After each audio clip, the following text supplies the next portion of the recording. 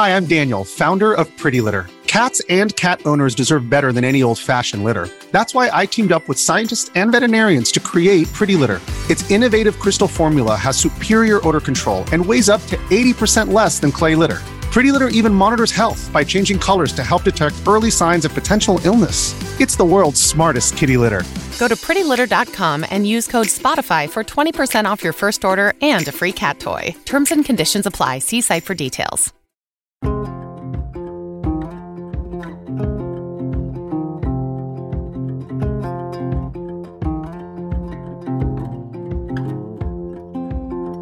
This is Murder, She Told.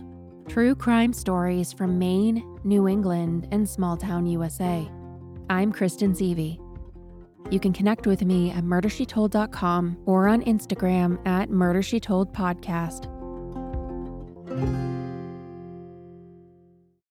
This is part 3 of a 3-part series. If you haven't listened to parts 1 or 2, please go back and start there. This episode contains descriptions of domestic violence, assault, and abuse. If this is a trigger for you, please listen with care. If you or somebody you know are struggling with violence in a relationship or in the home, help is available 24/7. Visit hotline.org or your local crisis center or call 800-799-7233. Your life is important, and you matter. As journalists and investigators tore through Sheila's past, trying to learn more about her life, she was stuck in a cell waiting to be formally indicted by a grand jury for Kenneth's murder. After a few months in limbo, her lawyer requested that she be released on bail. But in New Hampshire murder cases, where there's a strong presumption of guilt, there was no chance of release, so she remained incarcerated awaiting trial.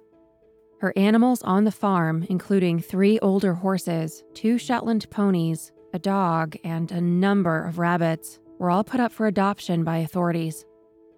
The Portsmouth Herald wanted to learn more about her past relationships. Sheila had been legally married 3 times, 4 if you count her quasi-common law marriage to Wilfrid Labar.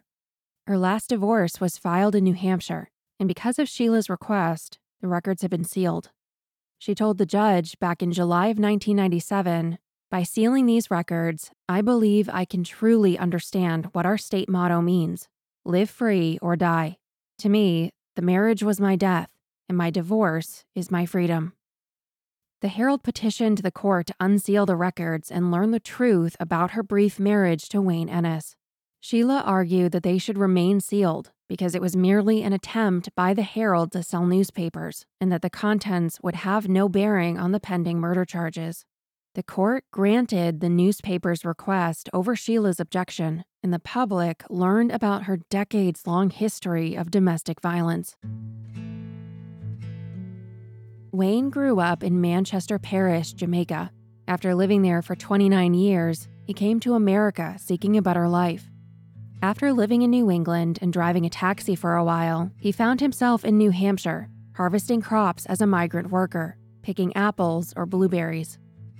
In 1994, Wayne was injured in a car accident, and though he was still mobile, the kinks and soreness made him feel miserable.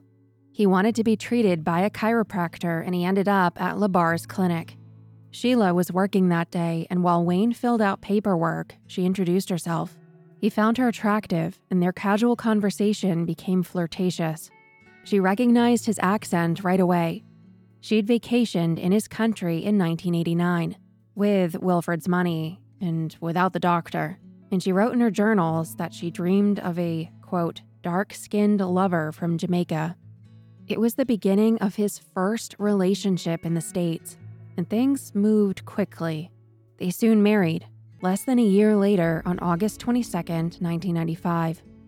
Though Sheila continued to show affection and tenderness to Wilfrid, maintaining a somewhat romantic relationship, he was tolerant of her new husband and even allowed Wayne to live and work on the farm with her. They were like a family, spending holidays together and catching up over dinner after a long day's work. Wayne saw Wilfrid as a fatherly figure. He showed nothing but kindness to him and paid Wayne to complete odd jobs around the property. But after a brief honeymoon period, he began to learn about Sheila's darker side. He would later write letters to the New Hampshire Union leader, revealing what had happened between him and Sheila. He wrote about an incident where she chased him through the house and around the property with a handgun. He said, "She had a handgun with her all the time. She pointed the gun at me, shot over my head, and then told me she was going to send me back to Jamaica in a box." On some winter nights, she forced Wayne to sleep outside, bare skin lying on the icy ground, and the air was so cold he could see his breath when he exhaled. He'd shiver himself to sleep. One night during a heavy snow, Sheila got into a rage and threw both Wilfred and Wayne into the cold winter air, locking them out of the house. Wilfred headed to a small camper that he kept on the far side of the horse barn and offered to share it with Wayne. Wayne was embarrassed about the situation. His wife had caused this predicament, and he knew how small the camper was, so he volunteered to sleep in the barn, finding some clean hay to lay in. He wrote, "I didn't know a place on earth so cold." But despite his worry, he survived without serious injury until the morning. "I was ashamed to let anyone know that I was living like this in America," he later wrote. But despite the abuse, no matter how vicious she got during a fight, he said he refused to strike her. Wayne remembered one time when she was driving him in her pickup, she told him that she wished a horse would kick Wilfred in the head and kill him. She knew what his will had in store for her, and she wanted him dead so she could inherit the farm. "You should kill him," she suggested to Wayne. When Wayne appeared confused, Sheila jerked the wheel, sending cassettes flying across the truck's cabin. Wayne later said, "When she's like that, I don't trust her. I don't want to refuse her and have her turn on me." She asked again, and he continued to hesitate, so she whipped the truck back and forth on the back roads, slamming his head into the passenger window. He thought to himself, "I can't do that. I'm not a murderer, and Dr. Labar is like a father to me." Wayne wouldn't give her the answer she was looking for, so she slammed on the brakes and ordered him to get out. She sped away and left Wayne to find his own way home. He realized that if she were capable of hiring someone to kill Wilfred, what was to stop her from doing the same to him? Another incident happened in Hampton Beach, New Hampshire. They had gotten into an argument, so Wayne left the room, giving her space, hoping that she would calm down. But when he returned, she provoked him, goading him to hit her. When he refused, she stepped back and collected herself. He said that a wicked smile crept across her face. He wrote that she ripped the fabric of her clothes and struck herself. She pulled a shirt collar around her neck taut, leaving bruises, and then dug her nails into her skin, drawing blood. Then she calmly walked over to the phone, dialed a number, and said, "Is this the Hampton police? I need an officer to come. My husband just assaulted me." Their eventual divorce wasn't precipitated by the abuse. The final straw was Sheila's infidelity. Wayne walked in on Sheila having sex with another man, Jimmy Brackett, and he'd had enough. In December of 1996, they filed for divorce, and 7 months later, in July of 1997, the divorce was finalized and Wayne was free. Just as the relationship with Wayne was ending, a new one was beginning. James Brackett, who went by Jimmy, was, like Wayne, a patient at the chiropractic clinic. He was in his mid-20s as Sheila was closing in on 40. Jimmy was learning disabled and very shy, and Sheila liked that about him. They began seeing each other in 1996, when Sheila was still married to Wayne. And when Wayne moved out, Jimmy moved in, living with Sheila at the Hampton apartment, which was perched right on top of the chiropractic clinic that Wilfred owned. Like Wayne, the three of them had a family dynamic. Wilfred showed them extraordinary kindness, and like Wayne, it didn't take long for their relationship to take a dark turn, with escalating arguments and physical fights. In one incident, Sheila grabbed a 2-foot-long wooden grill brush that was lying in a nearby sink and hit Jimmy across the face with it, knocking out 2 of his front teeth and leaving his mouth bruised and bloody. As he sat, holding his mouth dumbfounded, she told him, "I was aiming at your throat." She accused him of sleeping around, hurting her animals, and damaging property, but none of it was ever true. Reminiscent of Wayne, she would wield a .38 caliber handgun for intimidation, occasionally sending bullets Jimmy's way. In one particularly dramatic incident, Jimmy fled to the camper on the Epping property and locked her out. She retrieved an axe and started to hack her way through the thin sheet metal. Jimmy was trapped. He searched for an exit when he looked up and saw the camper's roof vent. He shimmied his way through the narrow opening, stood on top of the camper, and leapt from the roof, fleeing on foot.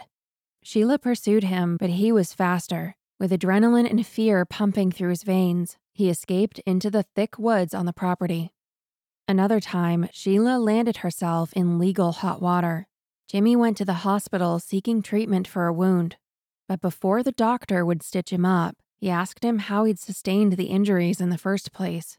He asked him what happened. He said that his girlfriend had attacked him with scissors, which explained the 2-inch gash in his forehead and damage to his ear, and the doctor called the Hampton police. An officer quickly arrived, taking some photos and a statement from Jimmy, after which the doctor treated his wounds, stitched him up, and gave him a tetanus shot. A few hours prior, around 4:30 a.m., Sheila and Jimmy were rolling around in their apartment, fighting with weapons. Jimmy had a folding knife and Sheila some pruning shears. She was injured too, a cut on her palm and her finger. The officer asked Jimmy to come by the station when he was done at the hospital. Before he left, he asked Jimmy if he still had the knife with him, and he turned it over. The officer headed to the apartment to get a statement from Sheila. She claimed that Jimmy had attacked her with the folding knife and that she had defended herself with scissors. He put her under arrest and brought her back to the station. Once she got to the station, she explained that in addition to the wounds, there was also damage to her vagina. When she started to disrobe to show the officer, he said, "That's not necessary," and left the room to get a female officer to assist. When Sheila realized he wouldn't be the one behind the camera, she changed her mind, saying she no longer wanted to be photographed. They charged her with second-degree assault and held her until later that afternoon when she'd be arraigned. Jimmy, similarly, was arrested and charged and held at the station. That afternoon at the courthouse, Sheila and Jimmy faced Judge Francis Fraser, where he read them each their charges. They both pled not guilty. Sheila was already widely known by court staff as polite, prepared, and professional, one of the best pro se litigants they'd ever encountered. But this time was different. Sheila yelled and talked over Judge Francis during Jimmy's arraignment, and he ordered her to be removed from the courtroom. The officer who had brought her into the courtroom took her downstairs, and as she was being removed, she bellowed, "I'm bleeding from the vagina and they won't help me." They called an ambulance to treat her, but she refused, saying that she was just having her period. She then accepted a maxi pad from a court employee and settled down. The judge was bewildered. He held her at a mental institution for observation for 3 days before he would consider bail. She returned to face the judge with her attorney. He presented a psychological exam that Sheila was a danger neither to herself nor others, and she was competent to assist in her own legal defense. She had returned to her charming self, and the judge granted her bail, but ordered her to stay 500 feet from Jimmy. Prosecutors tried to proceed with their case, but neither Jimmy nor Sheila would cooperate, so they abandoned the charges.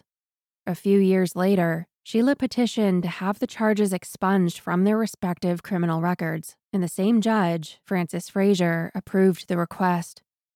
The cycle of abuse and reconciliation extended even to the legal system. Jimmy left Sheila many times, but he always came back. In 2002, Jimmy finally steeled his resolve to leave Sheila. He later said, "I was so desperate to leave that I hitchhiked through a blizzard to a homeless shelter in Portsmouth." He feared that if he had stayed, he would have been killed. He had recalled that she accused him of being a pedophile, and in retrospect, believed that if he had confessed, placating her, it would have been his death sentence. The vanity plate on the back of Jimmy Brackett's car reads, "I'm alive." Many years later, he said that he was lucky to be alive and knew full well he could have been another victim.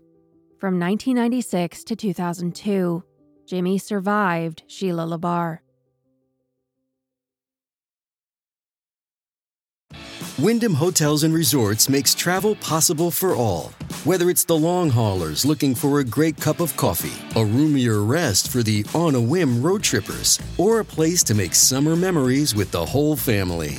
No matter who you are, where you're going, or why, with 24 trusted brands to choose from like La Quinta, Days Inn, and Super 8, your Wyndham is waiting. Get the lowest price at WyndhamHotels.com. Restrictions apply. Visit website for more details. Sheila waited nearly 2 years anticipating her trial. She was ready to escape the mundane prison routine and the women who abused her. Sheila hated her cellmate. She complained to her sister that she would scoff and tease her for using the toilet. In one of the court hearings, she complained to the judge that she was suffering from skin problems because she had no control over the temperature of the water during her showers and needed a prescription moisturizer to heal her skin. Life had changed dramatically since the days on her farm with her animals. In October of 2007, Sheila's lawyers successfully motioned to have her declared indigent by the court, which meant that the state would be picking up the cost of Sheila's legal defense. Her assets were frozen while the order vacating her inheritance and the wrongful death lawsuit from the County family were resolved. The trial was scheduled to begin in March of 2008, but in February, Sheila's legal team made a bombshell announcement. She essentially admitted that she had murdered Kenneth County and Michael Deloge, but she claimed that she was not guilty by reason of insanity. Up until this point, the state hadn't even charged her with Michael's murder. After the February hearing, her attorney, Jeffrey Denner, said, "Sheila LaBarre is a deeply sick individual. It is our belief that she could not control her behavior and looked at the world through a different lens. We have felt from the beginning that this is a very sick individual who needs help." The families of Kenneth and Michael were aghast that she might be able to escape responsibility. But even if Sheila were successful, she would likely be committed to a secure psychiatric unit and wouldn't be free for decades, perhaps the rest of her life. Though it's not hard to imagine a scenario where she could become a model patient and win over her doctors and earn eventual release. The insanity plea is rare. It's used in less than 1% of criminal cases, and its success rate is about 1 in 4. In an insanity trial, it is the burden of the defense to prove that the defendant was insane. They are presumed to be sane until proven otherwise.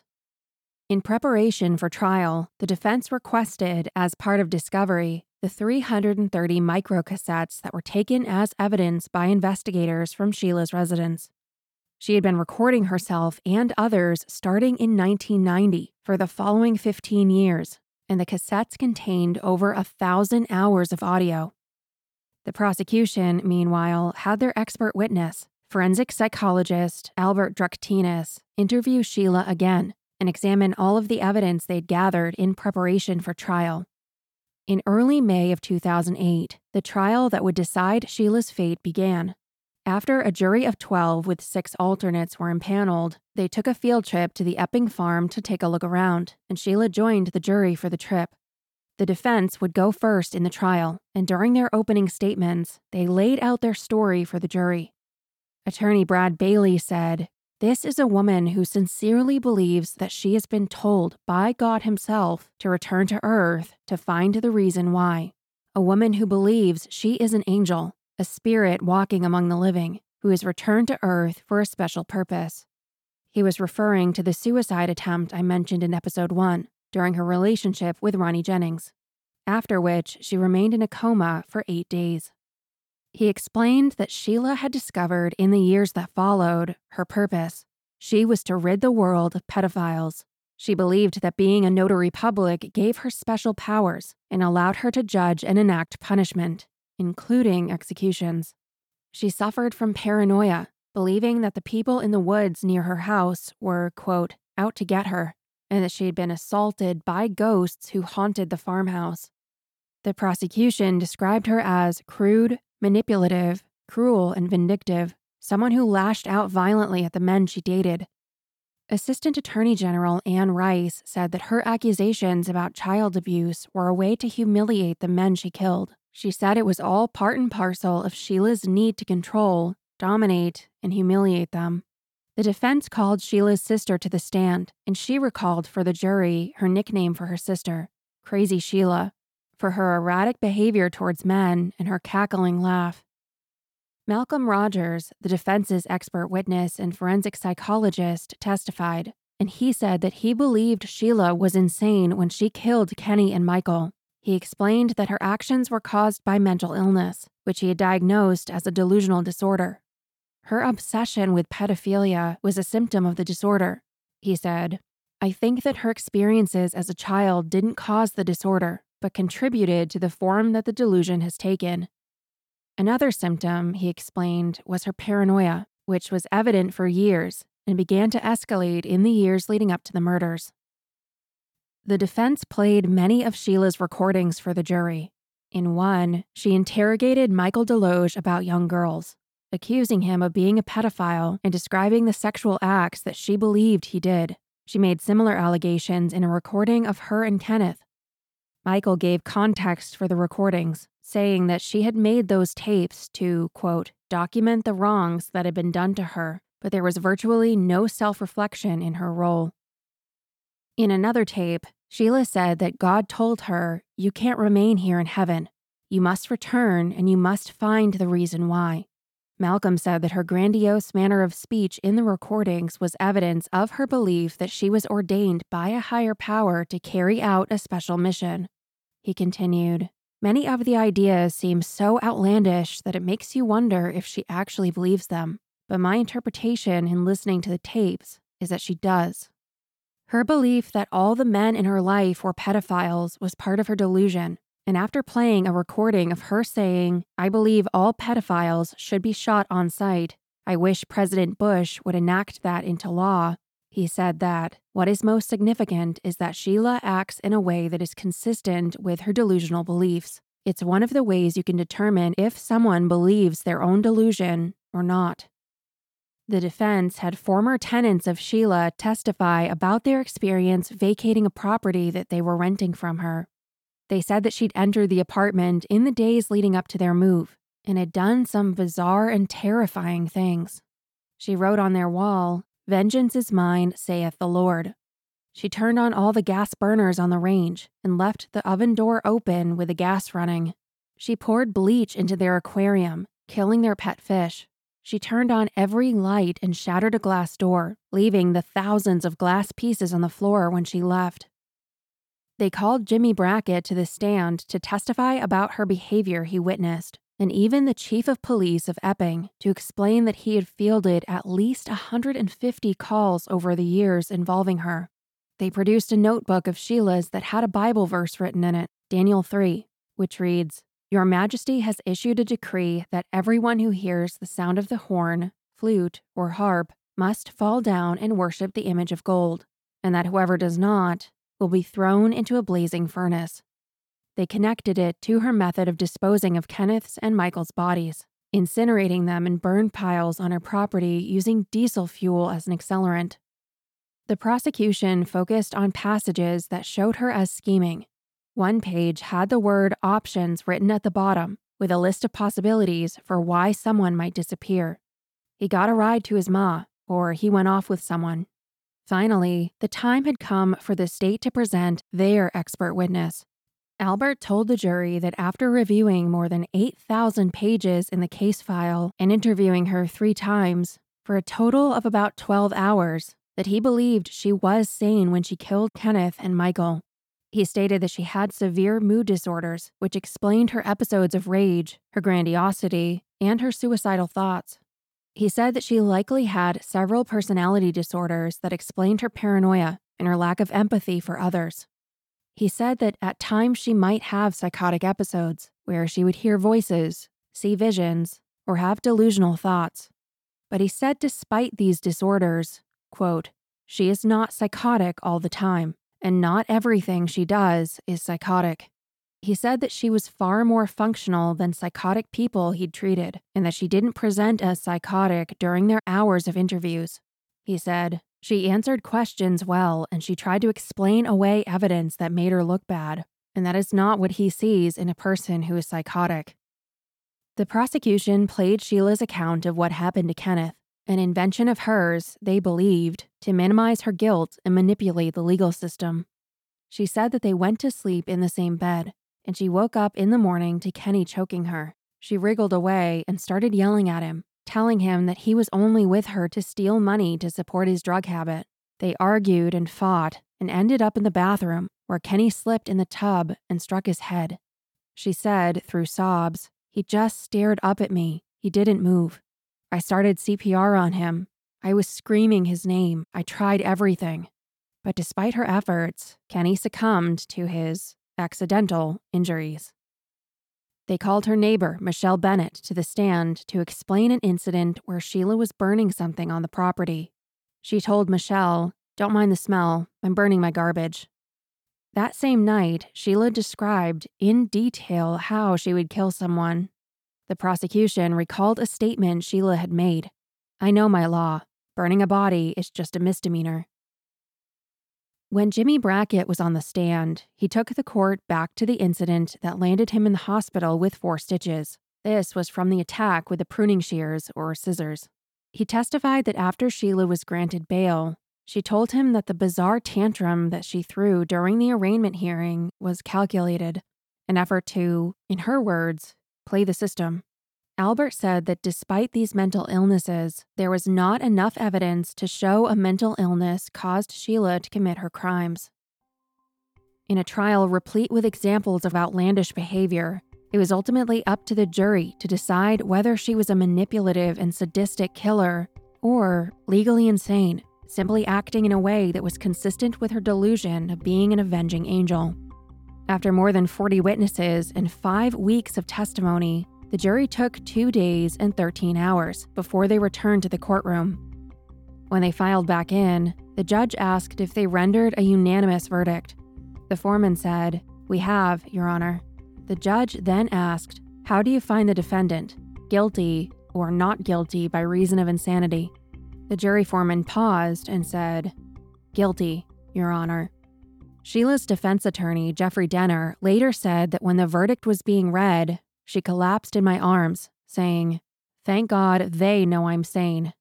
She wanted to be sane, but she was the craziest person I had ever met. The judge sentenced Sheila to life in prison without the possibility of parole.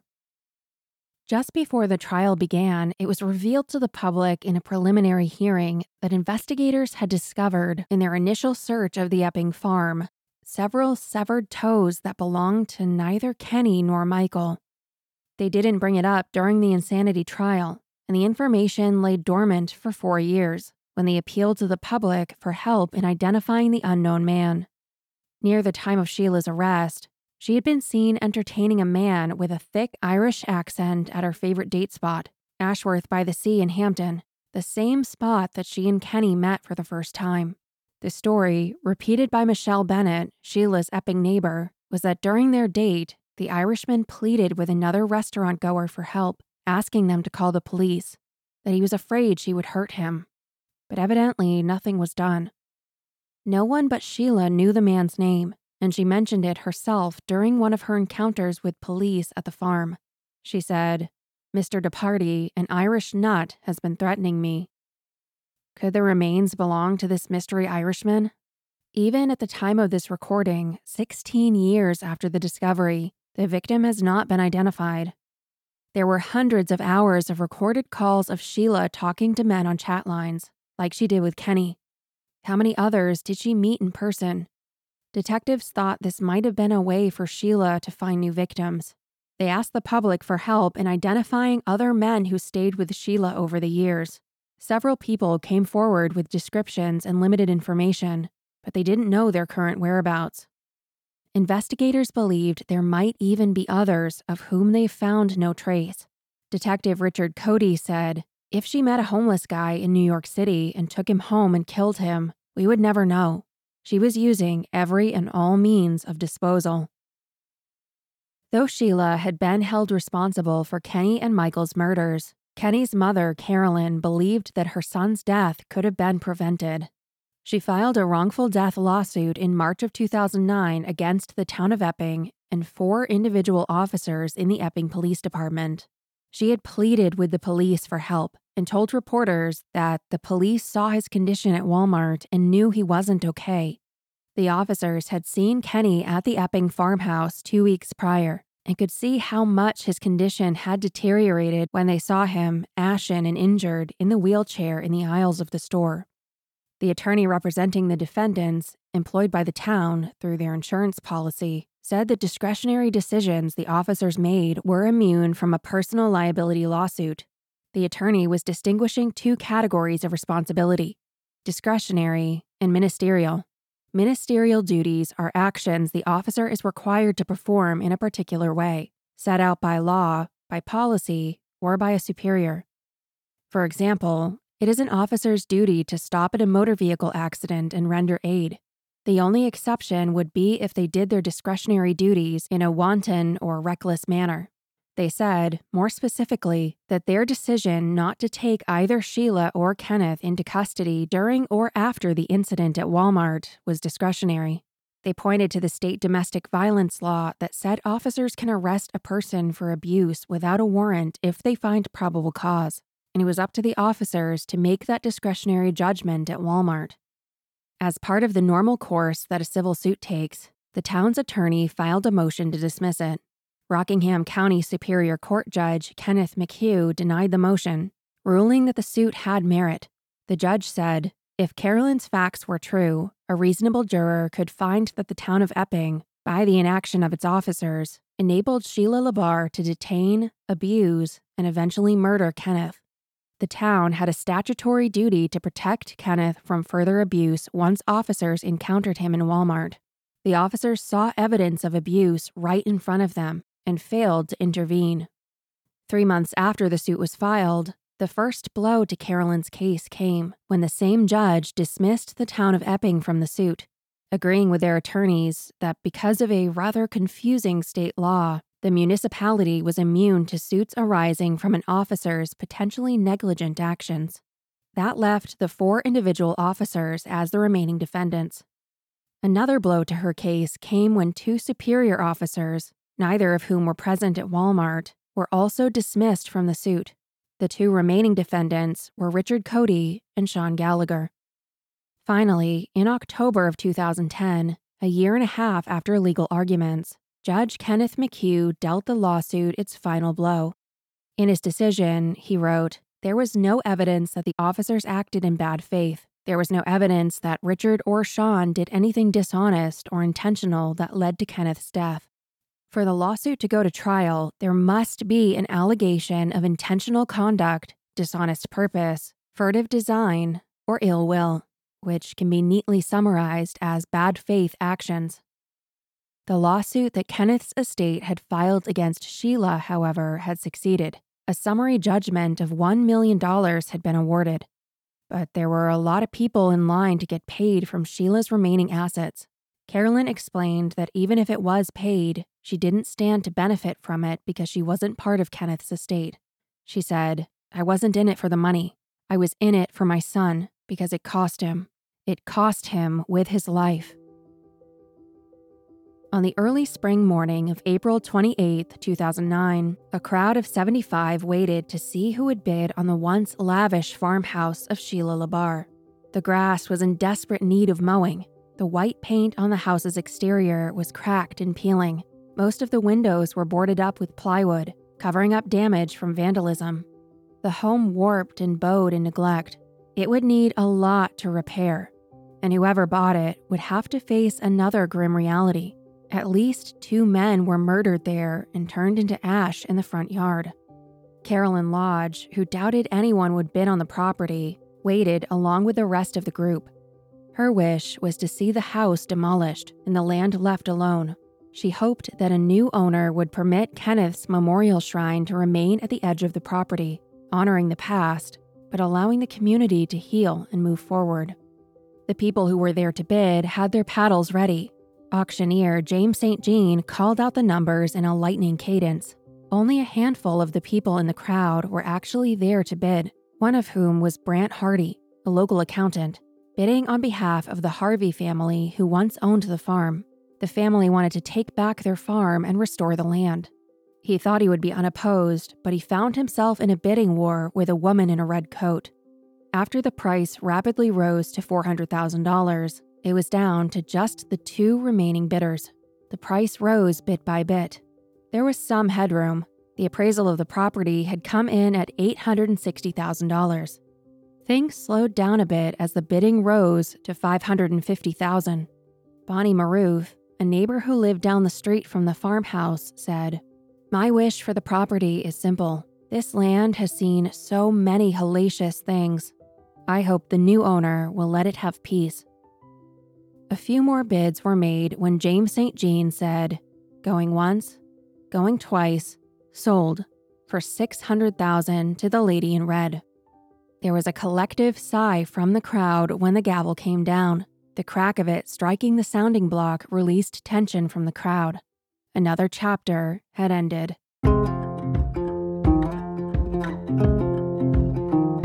If you have any information about other possible victims of Sheila LaBarre, please contact the Epping Police Department at 603-679-5122. I want to thank you so much for listening. I'm so grateful that you chose to tune in, and I couldn't be here without you. Thank you.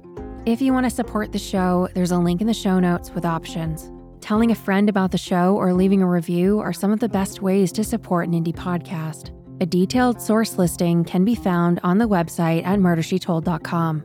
Special thanks to Kevin Flynn and his book Wicked Intentions, and Russ Choma of the New Hampshire Union Leader, whose work was integral to this 3-part series. This episode was co-written by Zoe Stockwell. Special thanks to Byron Willis for his research and writing support, and to Delphi Borich for her research support. If you have a story suggestion or a correction, feel free to reach out at hello@murdershetold.com. My only hope is that I've honored your stories by keeping the names of your family and friends alive.